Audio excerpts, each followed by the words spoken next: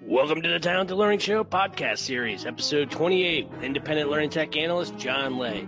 Today I interview Mike Martin, Chief Learning Officer of SAP Litmus, about the challenges and solutions of educating your extended enterprise audiences. You can find more of our content at talentedlearning.com. Well, like always, I'm jazzed for today's interview. On this show, I'm fortunate to interview the world's leading experts in extended enterprise learning solutions from both the vendor and the practitioner perspectives. Today, from the vendor expert standpoint, we have Mike Martin, who oversees the Litmus learning strategy and all internal and external training initiatives, including the online customer-facing portal dubbed the Litmus Dojo. Many LMS solution providers don't use their own LMS to educate their training audiences, but not Litmus. They're always pushing the edge with their own customer education, their own employee education, to act as a guidepost for their clients. And Mike's going to tell us all about it. All right. Well, welcome, Mike. Welcome. Thanks for joining us today. Yeah, great. So happy to be here today. Excellent. Let's get right to it. A lot of people may or may not be familiar with you, but your background as a learning professional is rich and deep and varied. And I'd love to know the path or led to the position of CLO at SAP Litmus. Can you tell our listeners a little bit about yourself and how you got such a cool job? Yeah, you bet. It was an interesting path for me. I actually started when I was in my teenage years. I worked at a summer camp, and I loved working with kids. That's really where I got my start. And one of the first summers that I worked at this camp up in Washington State, they opened up a ropes course. So we had a group called Project Adventure come in and build this ropes course. And I don't know if you've ever done any of that kind of thing, John. Getting up and jumping off of poles to a trapeze, 60 feet in the air, that type of stuff. I don't know if you Love it. the opportunity to do that, but I was like sold right away, right? Like, yeah, me. And I got trained as a facilitator, and I just fell in love with the idea that we could train people like who were just absolutely 100% afraid of something to get up and try it, and then be able to have the conversation afterwards of like, what did we learn from that experience, and what did you learn about yourself? And I was hooked from that day forward. So I had a lot of experience in the experiential world, in the outdoor education and team building world. And then throughout that, I really wanted to get the academic side of it too, because I always thought I wanted to know how adults learned, right? I want to know, okay, I know practically how it works, the practical experiences, but I really wanted to know how they learn and what I should be doing from that side. So I went back to school and got my master's degree in instructional design and technology. And that really led to me just taking more roles in the corporate world and working in a company in Chico called Build.com. And Build.com sells toilets on the internet. That's a funny way of saying it, but they do a lot more in the home improvement space. So I built a training department from scratch at Build.com over the course of 5 or so years, and that's where I met the Litmus folks. In fact, Justin Hedinger, who's now our chief operating officer, he's the big dog. He was the only salesperson at the time, and he's the one who signed my contract back in 2011. And I was a customer for Litmus for all that time, all the way up till 2016.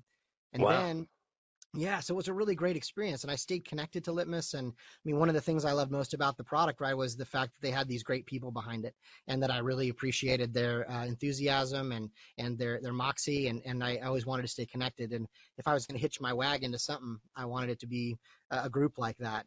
It checked all the boxes for the features and functionality, but I really wanted to be a personal experience too. So. Yeah, and then just strangely enough, I took another job and it didn't really work out the way I wanted it to. And I reached out to Justin and said, hey, I'm going to start my own business creating content. You sell the LMS. I'd love to make content and for people who need it. And he's like, I got a better idea. Why don't you come down and be a part of the team? And at that point, that was back in 2016, the very end. And I've been here ever since. Wow, that's excellent. Well, I get to talk to a lot of executives at learning technology solution organizations as part of my wonderful gig that I have. And it's rather unusual in my experience for an LMS company to have its own CLO or chief learning officer, but Litmus does. Why is that? To me, I think it comes down to the product that we want to give to the customers, and realizing that we are a learning company, we need to drink our own Kool-Aid and do all that stuff as well, right? Like, and that's the thing, is that for us, we want to make sure that we're doing everything that we ask of our customers. And my role was really built to build out what we call the dojo, and our dojo is our self-paced online learning platform for everybody. It's for our customers, our resellers, our everybody, our partners, and then even our internal staff use the same instance of the Litmos, which is, like I said, called the Dojo. And it's all of the features, functionalities, all of the things that they would need to understand the product. And I think that's why I was brought in to say, look, we need one person to really oversee the internal training for our staff and make it really consistent with the training that our customers get, to make sure that they're all connected and speaking the same language. Because a lot of times they'll get on a call and they might say, hey, I did this training in the dojo and it said this. And then our reps will be able to say, yeah, I did the same one and I thought the same thing, or I know exactly where you're coming from. So that position was built to really as a unifying consistency type position, and also as a thought leader position as well, because I mean, I bring a lot of things and background, obviously from the different walks of life that I've had getting to here, and being able to look forward and see, what would be cool is, right? And really trying to figure out some of the next generation type stuff that we should be doing, whether when we're making content, making it multilingual, with Synthesia, which is a really cool new product that we're working with, some really fun stuff out there that we're doing. And it's just really cool to be a part of that role. Well, that's interesting. What were your objectives for customer learning when you began the head of the dojo, and have you met those expectations? Yeah, it's been an incredible journey with the dojo. I mean, we really jumped into it at the end of 2016 to understand what we had and where we needed to be. And at that point, there just wasn't a lot. There were a few courses in there. I would say that the traffic was pretty minimal. The amount of people in there was under 1,000. The accounts that were created in there. And my goals for that were, again, it's just like any good learning designer would say, is that I want to make sure that anyone taking our training is going to become competent and confident in their ability to use whatever it is or do whatever it is they're taking the training for. In this case, it's Litmos. It's their ability to navigate through the tool, to be able to spin it up the way they need to, make it work for their use case and their business, and to give them a way that they could do that on their own, a self-paced method that they could jump in at any point and any time and take training, and then of course it's one that grows with them organically. Meaning that as we have new updates all of the time, every quarter, that we're adding the new courses to that, and they have a place and one source of truth for them to come back to really understand how to use the tool. And we set up the dojo in a couple different ways. We had customers say, look, I only have 5 minutes, Mike. What can I learn about the dashboards and that? So we created a whole fast track set of courses that are just that. They're 3 to 5 minutes, and it just gives you like the 75% of whatever it is you're trying to get. And then we have the belt courses, which is like white belt, green belt, and black belt. And those are like the deep dives, right? So we wanted to offer at every level for our customers to get them competent, confident, excited about the product, and keep them coming back. And as far as numbers are concerned, in just a few years, going from 1,000 or less, we have over 20K. There are people now active in the dojo and growing. I can't give you the exact number. It's a trade secret, but yeah, it's up there in the 20s now, which was pretty amazing. Wow, that's great. Well, it's just you and me here on the call, so you don't have to. That's right, and our closest friends listening in. As you know, extended enterprise, so working with your customers or your channel partners, a lot of times can be and is its own separate kind of LMS initiative. Conversely, organizations, strategic like yourself, look at it that one system, can be used for both your internal and your external. Sure. But when organizations are in that ladder, in your situation, there's a lot of questions about content. Do you have different rules, for your internal, external? Are you only including content that is product knowledge content, and they have to go somewhere else for their compliance content, or is there a whole bunch of other off-the-shelf content or other things that you're doing for your employees? I guess my question is, how alike, how homogenous, or unlike are the two audiences, and how you have to address them, or how you do address them? What are your thoughts on all that? That's a great question, John. For us, since we use the same instance for both our customers and our internal staff, you're right. There has to be a line in there where we have stuff that our internal employees see, of course, that our customers don't.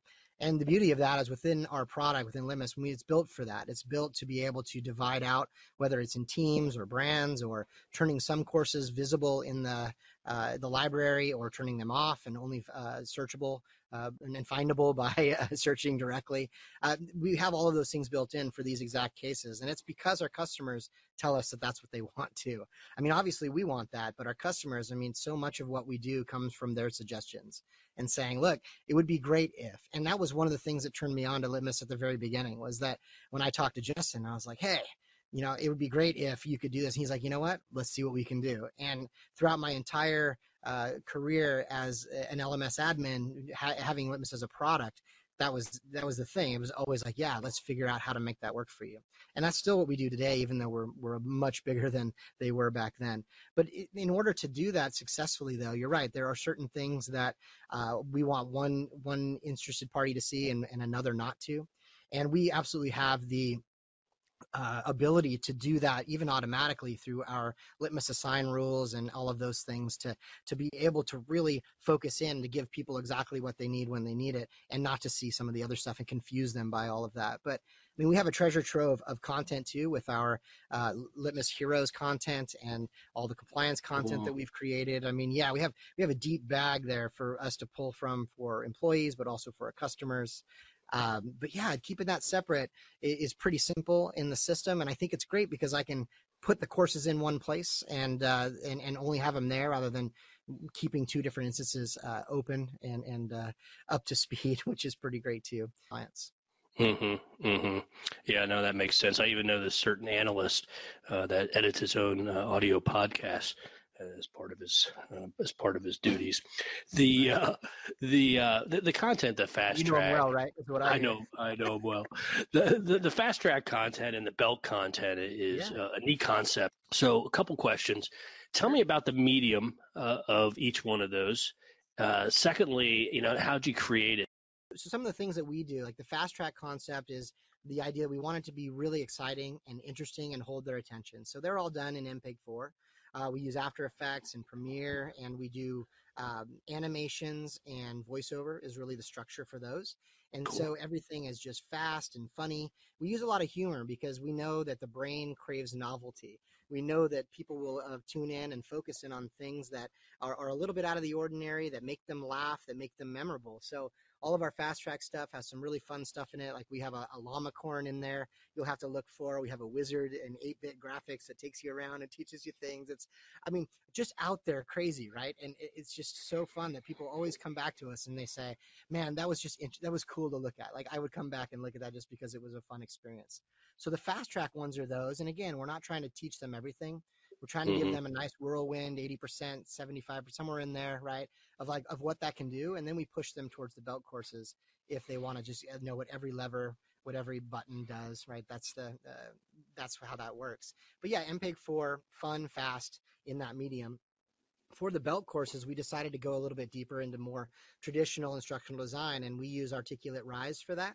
And for a couple of reasons. One of the big ones is that I can produce content, I don't know, in a third of the time that I could anywhere else, because it's good enough. I mean, it's the way that they've paint by numbers and they give you these different blocks. It really works out well.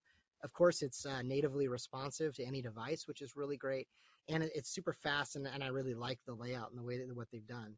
And in that, it's more text, images, it's some video, a lot of walkthroughs using Camtasia, where we'll do screen records and be like, hey, if you want to do a bulk import of users, watch this, and we're going to show you how you walk through it. But just a quick 15 to 20-second clip, or maybe a little bit longer than that, depending on what it is we're teaching. But we use the Articulate Rise and go SCORM for all of those things, and offer that up as an example. So what we wanted to do was never leave anybody wanting. Like we have people that are just, like I said, I want quick, down and dirty, make it fast, teach me what I can, and I'll learn the rest on my own. Okay, you probably want to do the fast track stuff. And it's like, no, I want to know absolutely everything there is to know. Cool, you can do that too by going through the belts at your own pace, white and then to green and then to black belt. And when they get the belts, is that something just for internal consumption? Like, hey, I'm a yellow belt, or do people actually use that to just build value inside your network of customers? So maybe somebody that do they? Yeah. I mean, because our tool allows people to share their badges and their certifications and such outside of Litmus, outside of that. So on Twitter and those types of things. So we see that all the time, and it's really, really great to see. that people That's will great. share those because we've gamified that whole thing, right? So you get the white belt, and we spent a ton of time, by the way, in the creative process and in the graphic design and the UX, the experience of it, because we know that people want that. I mean, it's an interesting thing. It's like I always liken it to making a stew, right? If I just throw the meat in there with some potatoes, it'd be good. It'd be sustenance. It makes sense. Like with the carrots, it'd be all right, and it would get the job done. But then once I start throwing the spices in, John, like you think about it, right? A little paprika, a little this, all of a sudden, that's when people go, "Oh my gosh, this is amazing." And to me, it's those little things that make the biggest difference. Just those little spices, I call them, and that's making it just like a graphic that winks at you when you finish. I don't know, just something that's out of the ordinary and different and really thoughtful. And we find that has boosted our engagement a hundredfold. Just putting some time and effort into it, and not just like putting out content and being like, oh, there it is, it's a PowerPoint and it's all text, because if that were the case, then people would enjoy that. Just if it was just about the content, my belief is they would enjoy that just as much as they do those fast track videos I tell you that are all scripted and animated and voiceovers and those types of things. But that's just not the case. We know Huh. that doesn't track. Well, that's surprising because, I like opening up in a PowerPoint and reading text Yeah, it's so fun, right? to Just learn stuff. blocks of it too, and then Just and blocks. there's Yeah. 75 more pages, right? And you're like, oh It's gosh. coming quick. It's going to be over fast. Yeah, So yeah. you talked about effectiveness. You talked before about growing up, from 1,000 to 20,000 users. What are the measures that you judge yourself by? How do you know the effectiveness or the impact, or do you know the effectiveness or the impact of customer education at Litmos? Have you been able to tie it to winning new opportunities, or I don't know, increase in your customer satisfaction or renewal rate? Do you do anything like that of taking it to that level of business impact? Yeah, absolutely. I mean, we use the tool itself, obviously, to measure some of these things, especially the rudimentary things of just who took the courses and such. But when you get down to it, at the end of the day, what do we really want? We want to know if it added value, if they can do something better, different, stronger, faster, right? So, or if things change. And for us, some of our metrics are definitely the customer sat. We look at that. We look at how many tickets are put in for different types of product related things, right? So of just not knowing how to do something, we look at that and Hmm. reduction in there, which we've seen. One of my favorite stories is one of our mentors. When we turn the dojo on, I mean, we used to, our kickoff call with our mentoring program is usually about an hour long, and the customer, you kind of walk them through the basics of creating teams and getting people in the system and so forth. And it usually takes about an hour or so. And he was relaying this story to me. He said, after the dojo, we just decided to start pushing people there first to learn before and do like a blended approach where they learn a little bit and then we reinforce it in our call. And when the customer came on board, he's like, okay, let's start with this. And he's like, no, I'm good. He's like, I did the dojo classes and I know this and I know this and I'm pretty clean about this and this makes sense. And he said it was over in 15 minutes. He's like, and they got the same amount of value as he would have in an hour plus with him on the phone. So we're seeing that too, that it's reducing the amount of time it takes for us to be putting human people, on those mentoring calls, or it's just, and it's also making them just smarter when they come. They have better questions. Because if you think about it this way, my favorite thing to do is it's like a lot of this. We're big adults, like we're functioning adults, well, most of us, and when we come to Big these types of assumption here. things, yeah, I'm making an assumption here, but when we come to things, we can probably be more well prepared than we think. And so let's say that I come prepared knowing how, like at least the overview of how to add people and teams and run reports. Then my questions, when I have a real person in front of me, can be so much better. It can be, all right, let's really dig into your use case and dig into the more of Hmm. the feedback loop type stuff that we don't get. And I think that's such a strong way of doing it rather than starting from scratch and like, now I'm going to teach you how to add people. We've just wasted 10 minutes that I think you could learn that on your own. Let's talk more about your instance and what you want to do with that, and whether it's in bulk or adding it from an API from a third party vendor or whatever it is, right? You can have better, deeper conversations when you get some of the basics out of the way first. Well, what a great strategy just in general with SaaS and cloud-based software companies. There's traditionally less professional services that go along with that, and more of a reliance on the customer to figure it out. And so to Yeah. put those tools and processes and best practices in their hands and use that as really a part of the process, both in the sales and then on the onboarding, creates a differentiation that has nothing to do with your product, but it does have, value in the marketplace. And that's pretty neat. If you look at across the next 12 or 18 months, what's the biggest one or two things you want to add to what you're doing right now to take it up a notch, add a little more spice? For me, it's back to what we talked about earlier, is I really want to dig into the use case stuff. And I really want to get into it's not just about turning on things and tracking and running reports. It's about what do you do with that information. And one of the biggest things that I've noticed, it's just simple stuff. Like, how do you format your results to present to executives who have zero time for any of this? Like something like running courses like that and webinars and those types of things, I think, are where I want to put a lot of energy into, so that our customers are getting not just the best product, but they're also getting the best teaching when it comes to training, development, instructional design, that they're also learning from us and our best practices and how we do this every day. They're learning those things along the way. Lots of people that listen to this podcast are just getting started with customer education or extended enterprise in general. What's the most important advice that you would share to somebody that's thinking about getting going, but hasn't taken those first steps yet? Man, I'll tell you, and it might sound weird. I'm going to be a little tangential for just a second, but I honestly think just looking at the bigger picture there, it's not just about customers. It's about getting people to buy into what you're doing with an LMS or with your training initiative anyway. I think of it like if you were opening a restaurant, John. So think about this for just a second. I use this analogy, right? That you're opening a restaurant. What are the things you really need? You need to make sure that your food's good. You need to make sure your service is great. You need to make sure that there's a process by which people can find it and they know about it, right? And I think the same stuff applies here, right? When you look at it, is that people think that if you build it, they won't come. A lot of times, I'm going to turn on this LMS and ta-da, done. Everything's done and it's perfect. But there are so many other variables. It's like, that might be the good part. Like, okay, in my restaurant, people can come in and have a great experience in the lobby, and I give them one of those buzzers when their table's ready. They feel good about that. That's great. But what if the food is bad? Meaning your content. Like, what if your content isn't any good? People are they're not going to engage with you in what you're doing. They're going to be put off by that. Okay, well, let's look at this a different way. What if your service is terrible, right? And all that stuff we just talked about isn't any good, but your content is great. Your food is great, and people really know about it because there's been a lot of media attention. Still, doesn't matter. People will be turned off by that, right? And what if people don't know about it and they're not on board with that, and you don't have the right executives sponsoring what you're doing? You're also going to have a really challenging time.